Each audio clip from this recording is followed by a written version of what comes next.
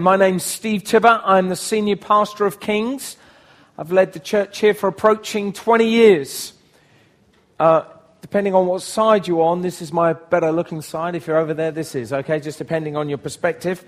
And I love preaching on Easter Sunday because Easter Sunday, we celebrate this every week that Jesus is risen from the dead, by the way, you know, so you're welcome every week. But what I love about Easter Day is we really do focus in on the resurrection of Jesus Christ and that he is he's alive, he's real. And I love speaking on Easter Sunday because it so connects with my own journey.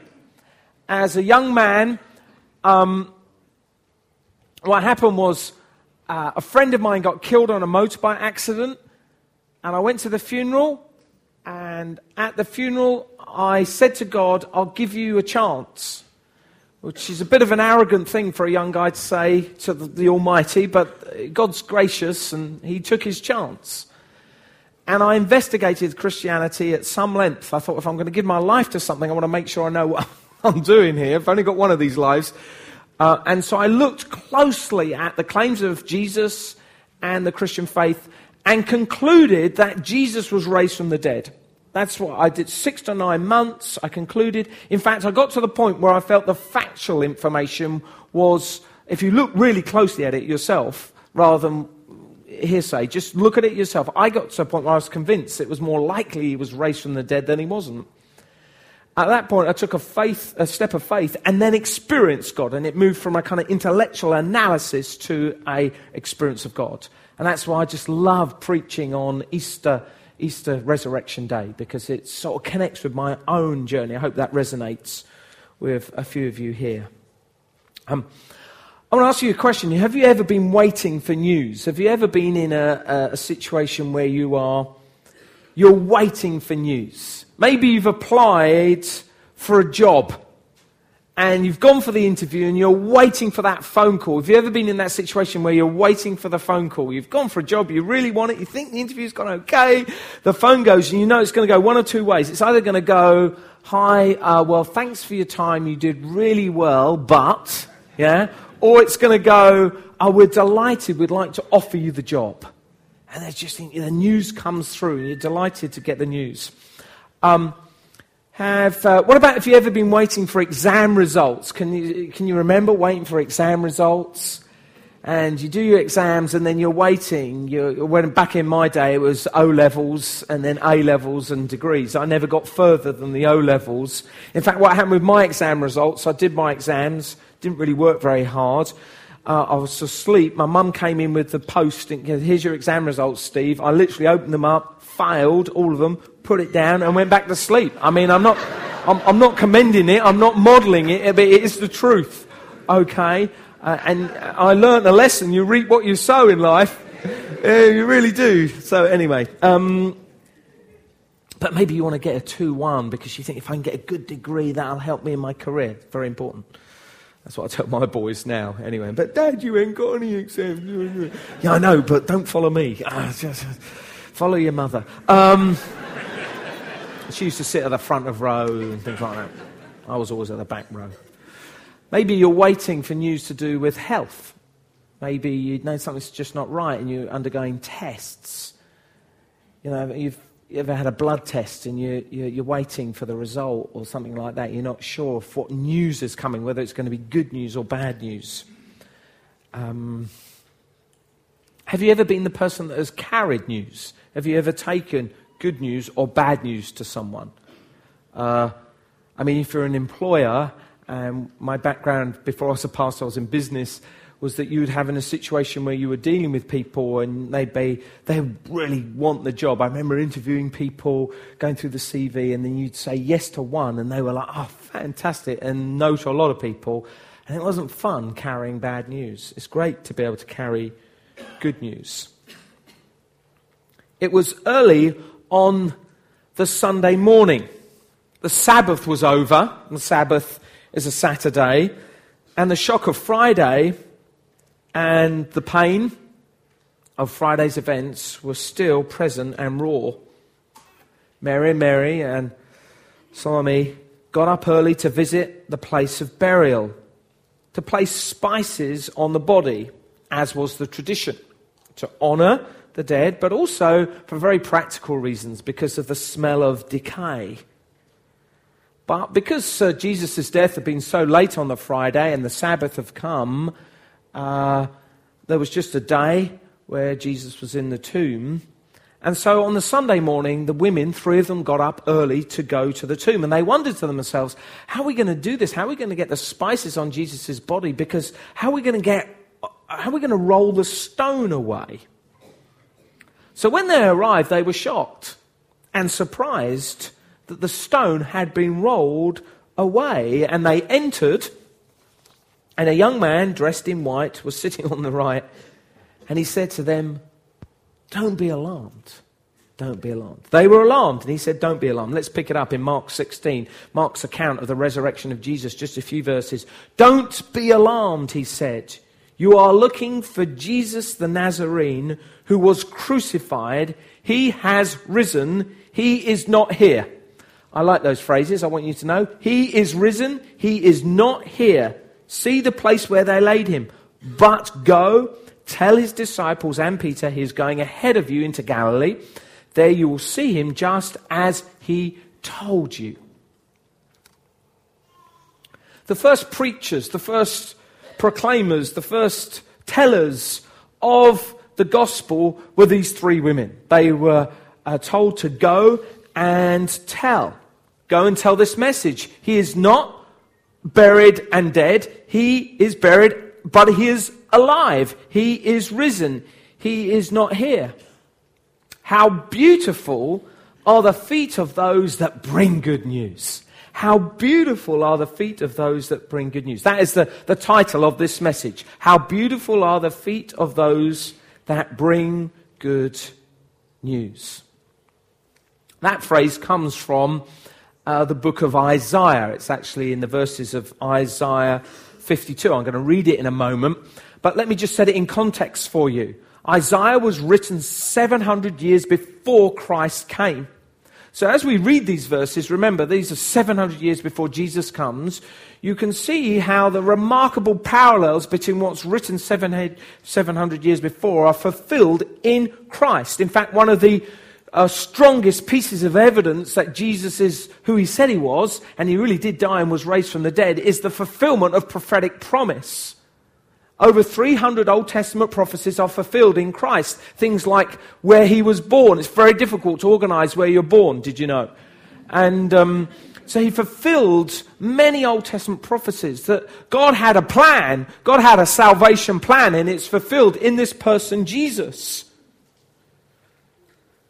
It's at a time of post-exile. So what's happened in the people of Israel, they have turned away from God, and God has brought judgment on them, and therefore the Babylonians have come in, and Jerusalem has been ransacked, and the elite of the Israelites have been taken away into exile. That's the context. In fact, Isaiah 1 to 39 talks, the prophet Isaiah speaks into pre-exile. Post-exile, Isaiah speaks again, and at this point he speaks with hope, and he lifts the eyes of God's people that God will move again. Now think that Jerusalem is in ruins, all the leaders are in exile. It's not a great point in Israel's history. It's a low point, okay? It's exile. It's, the Old Testament you can summarize in 2 E's, Exodus and exile, okay? This is an exile moment. This is not good.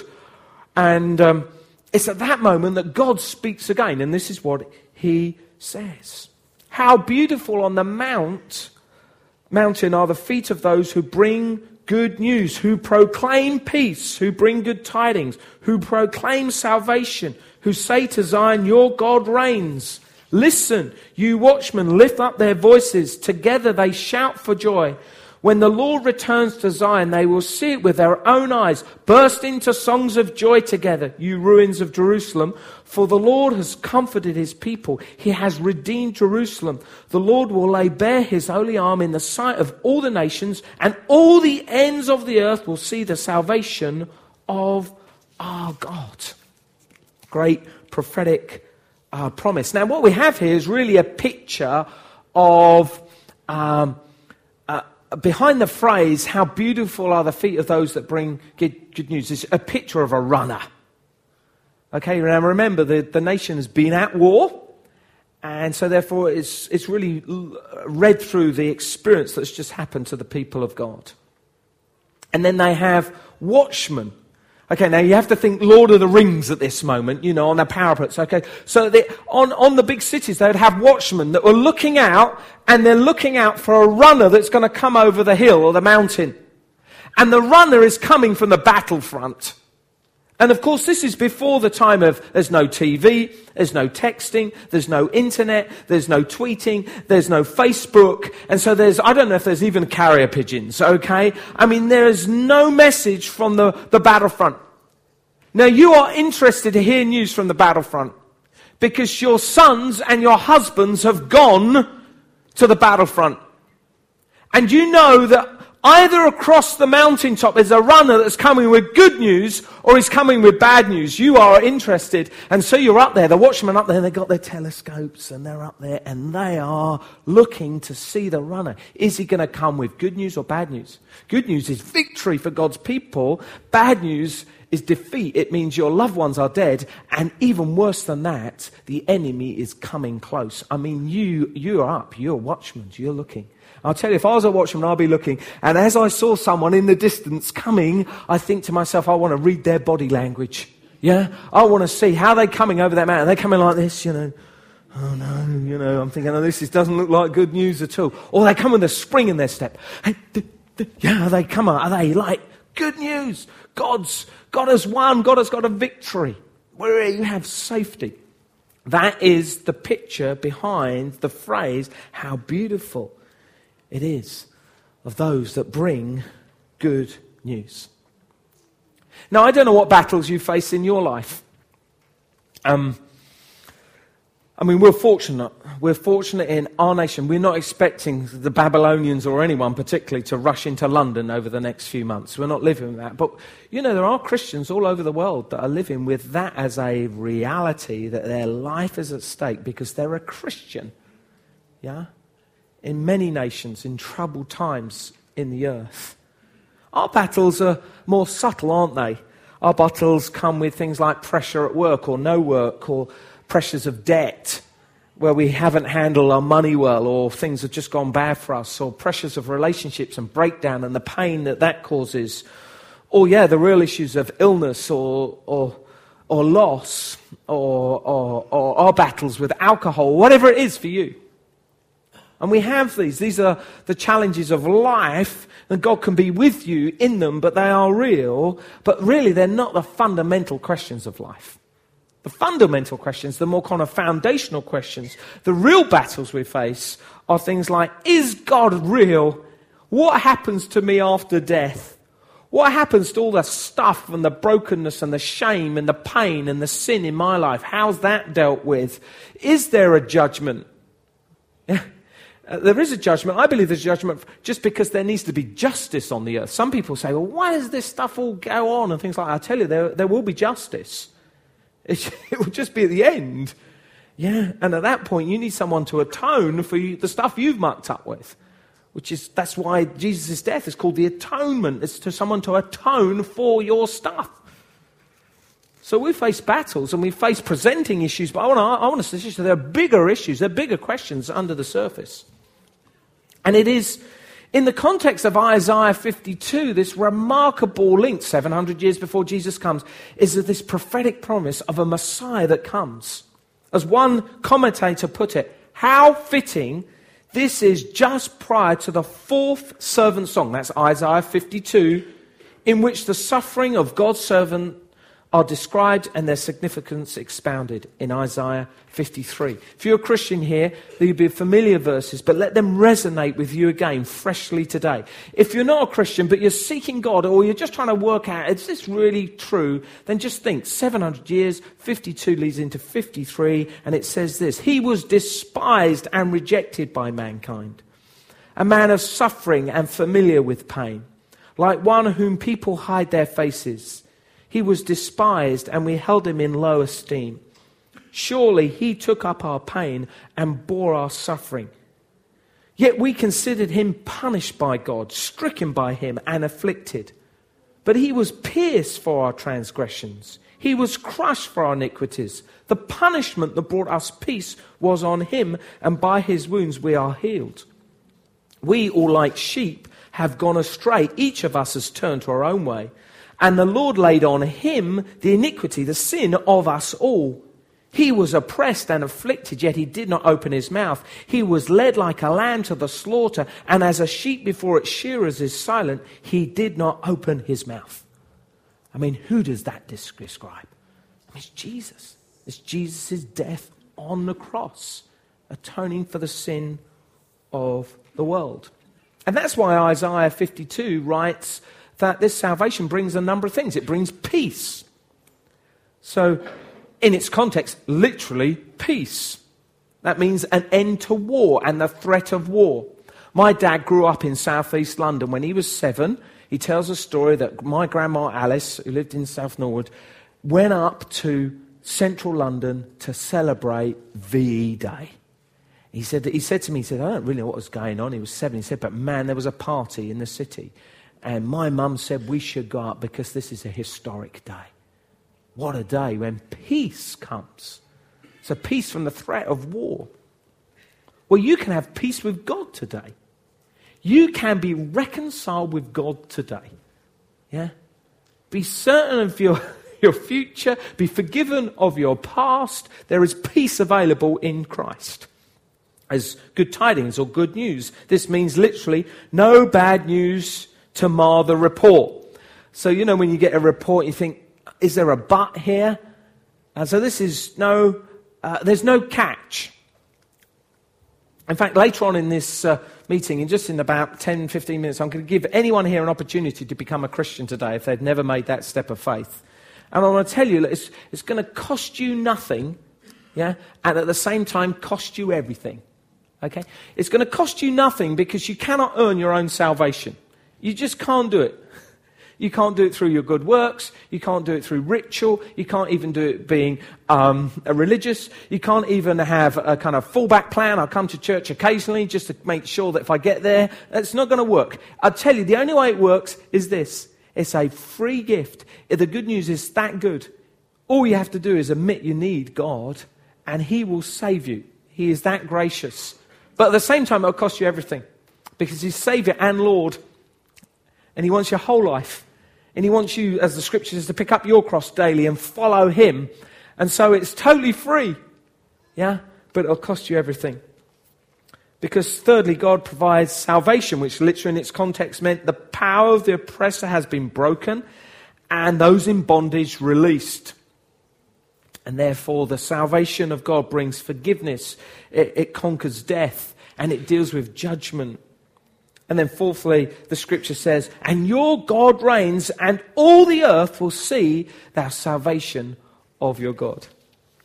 All the earth will see the salvation of your God. How beautiful are the feet of those who bring good news.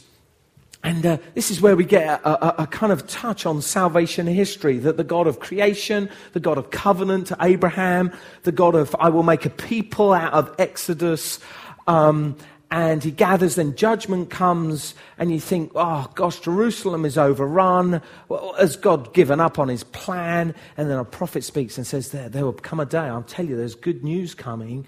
And then it goes 700 years, Jesus comes, and then 3 women go to a tomb and discover he is risen. And they go and tell. And the gospel just explodes all over the earth.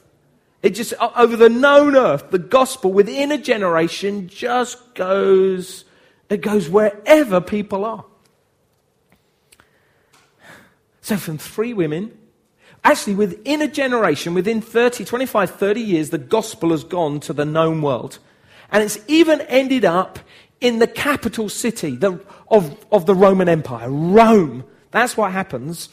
And the book of Acts summarizes the first sort of 30 years of the life of the New Testament church. From this handful of believers that are scattered, okay, their leader crucified, dead.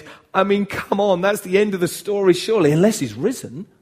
And if he's risen and he's alive, he's God. And if he's God, God, I want to follow him. And literally the disciples, they return to him. They proclaim the message. Many of them are martyred. And the Apostle Paul, who obviously comes to faith himself when Jesus appears to him on the road to Damascus, at the end of his third missionary journey, but they think when he was in Corinth, he writes to the Christians in Rome and he says, I want to come. He goes via Jerusalem, but he wants to come to Rome because he knows that he's got to take the gospel right to the heart of the empire. And so he writes them, and it's in the book of Romans. He's never visited this church. He writes it. We believe it's about AD 55, AD 56. It's about 25, 30 years after Jesus' death and resurrection. The gospel has spread so fast it's got to Rome, and he writes them. And this is, while he writes his gospel, he introduces himself. In fact, he comes like a messenger with good news. This is my gospel. And in Romans 10, let me just pick it up there, he says this, but what does it say? The word is near you. It is in your mouth and it's in your heart. That is the message concerning faith that we proclaim. If you declare with your mouth Jesus is Lord and believe in your heart that God raised him from the dead, you will be saved. I mean, that's the gospel there. If you declare with your mouth Jesus is Lord and believe in your heart that God raised him from the dead, you will be saved. When we baptize people here, we have a pool underneath here and we put hopefully sort of warmish water in. When people go down, that's what we say. We say the promise of Scripture is this. If you confess with your mouth Jesus is Lord and believe in your heart God raised him from the dead, you will be saved. Do you so confess and believe? Yes, I do. Jesus is Lord. Dunk. Bang. In. Water. Whoosh, up. Out. Water. Yeah? That's what I do. So these are the verses that we use when it comes to baptism. 4. It is with your heart that you believe and are justified, made right with God. And it is with your mouth that you profess your faith and are saved. As the scripture says, anyone who believes in him will never be put to shame. For there is no difference between Jew or Gentile. The same Lord is Lord over all and richly blesses all who call on him. For everyone who calls on the name of the Lord will be saved. Let me just say that again. Everyone who calls on the name of the Lord will be saved. How then can they call on the one they have not believed in? And how can they believe in the one whom they have not heard? And how can they hear without someone preaching to them? And how can anyone preach unless they are sent? As it is written, how beautiful are the feet of those who bring good news. I want to tell you today, you can have peace with God. You can have your sins washed away. You can have the Holy Spirit in your life. You can actually be certain of eternal life. How beautiful are the feet of those that bring good news. I'll tell you, I've got some lovely feet today. I'll put on my brand new shoes for you, okay? So I'm telling you, I'm proclaiming to you, there is a way to be reconciled with God. It's good news, friends. It's life-changing news. You have to admit something. Firstly, you have to admit that you've fallen short of the almighty creator, holy God. Now, when I was 19, I thought I was about here and God was a little bit better than me. I've realized as I get older, the gap is vast. It's far from the east to the west, yeah? And that reveals my arrogant young heart. But God so loved the world that he gave his one and only Son, that whoever believed in him shall not perish, but have eternal life. This is the gospel, the good news. You need to believe that God came, died a perfect death and sinless life to atone for all our sin, all the sins of the world, and believe that he was raised from the dead. And then you need to receive. You receive forgiveness and the Holy Spirit, the promise of eternal life. In a moment, I'm going to give one or two of you an opportunity to do that. It's your Easter day. It's your resurrection day. As you're here, you're thinking, no, I've been seeking. I know it's true. But can I just speak to one or two others of you very briefly, and then we will pray. I just thought as I was preparing for this message, I thought, I wonder if there are any Christians in the house today who've never been baptized in water. Yeah? You've never been obedient to baptism. I mean, I would think the vast majority of us have. Okay? But I do wonder if there are one or two of you that haven't. And can I challenge you? Can I sort of say to you, why not? It is so crystal clear in the Bible that there is the first step of obedience. In fact, I told you earlier, I investigated this thing before I gave my life for it, okay?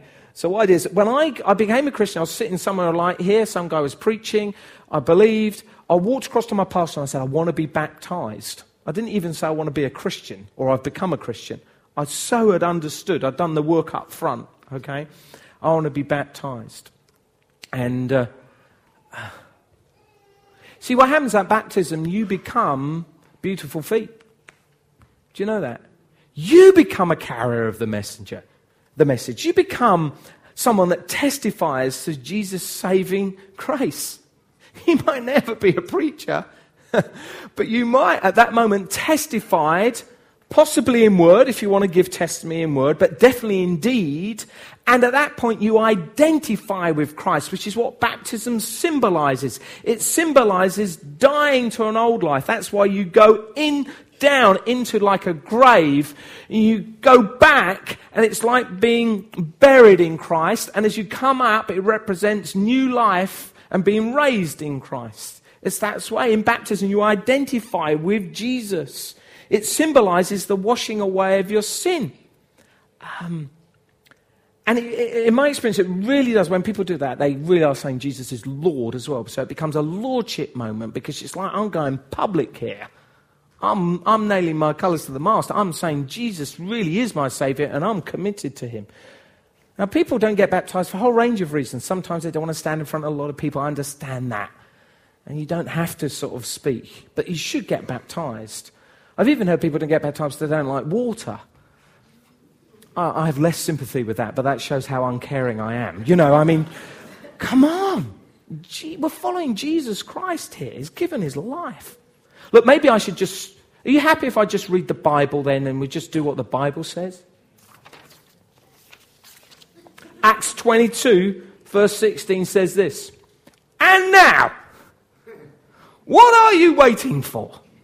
Get up, be baptized, washing your sins away, calling on his name.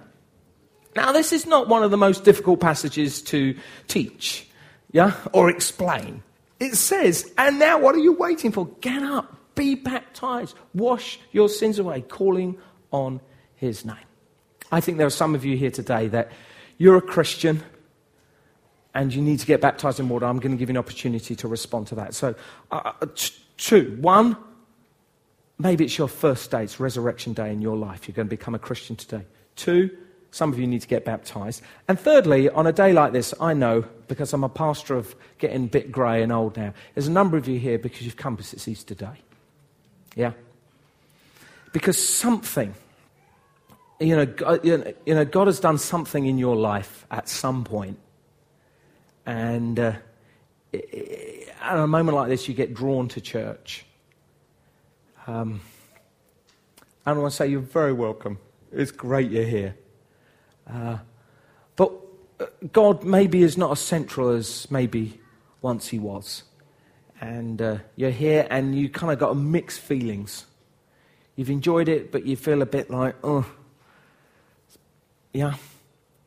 Well, look, God's grace is available for you today as well. It really is. Because you needed grace before you were saved, and you need grace after you're saved. And so you can come back to him today. So you can recommit your life. You can actually make Easter Day very relevant. You can say, actually, no, this is true. Because sometimes you're drawn here because you've got this nagging doubt that it's true, that it's true. In fact, you know it's true because you've experienced God for yourself. It's just the kind of pressures of life, or you've been sinned against, or something has happened that has distracted you and taken you off course. But you've been drawn back here, and it's a day when you can recommit your life to Christ. And you can put him center again. Okay? How beautiful the feet of those who bring good news. Okay, we're going to respond together now. So I'm going to ask the band to come up, and we're going to sing a song. It's a great song. It's a response song. It's an opportunity for you to respond to God. And after we've sung that song, then I'm just going to lead us into a time of response. And what I'm going to do is I'm going to give you an opportunity today, right here, right now, to put your faith in Jesus for the first time. I'm also going to give an opportunity for any Christians here that they know they need to become like a carrier of the message in testimony, in word and deed, and be baptized, be obedient to that command of Scripture. And also I'm going to give an opportunity for anyone that wants to just recommit their life to Christ. That's where we're going. Let us pray together. Let's just close our eyes. And as I said, I'm going to give you an opportunity today to respond to God. Not responding to me. Look, Godward. God loves you. God knows every aspect of your life, every challenge, every blessing. And God just loves people. So approach a loving Father. And I'm going to give an opportunity for you to become a Christian for the first time, or to recommit your life to Christ, or to say and testify, I need to get baptized. I need to really put Jesus central and honor him through the act of baptism. So what I'm going to do, I'm going to pray. I'm going to suggest we all pray. I'm going to pray a line and ask you to repeat afterwards. And particularly if you've never publicly put your faith in Jesus, why don't you make it your moment in your day? So let's all close our eyes. Let's pray together. So Father, I come to you. Father, I come to you. Lord, I come with my life. Lord, I come with my life. All that's good and bad. All that's good and bad. And I recognize you to be God. I recognize you to be God. I leave my past life. I leave my past life. And I put my trust in Jesus. Put my trust in Jesus. Crucified and risen. I take my life now, Lord. I choose to follow you. Ask this in Jesus' name. Ask this in Jesus' name. Amen.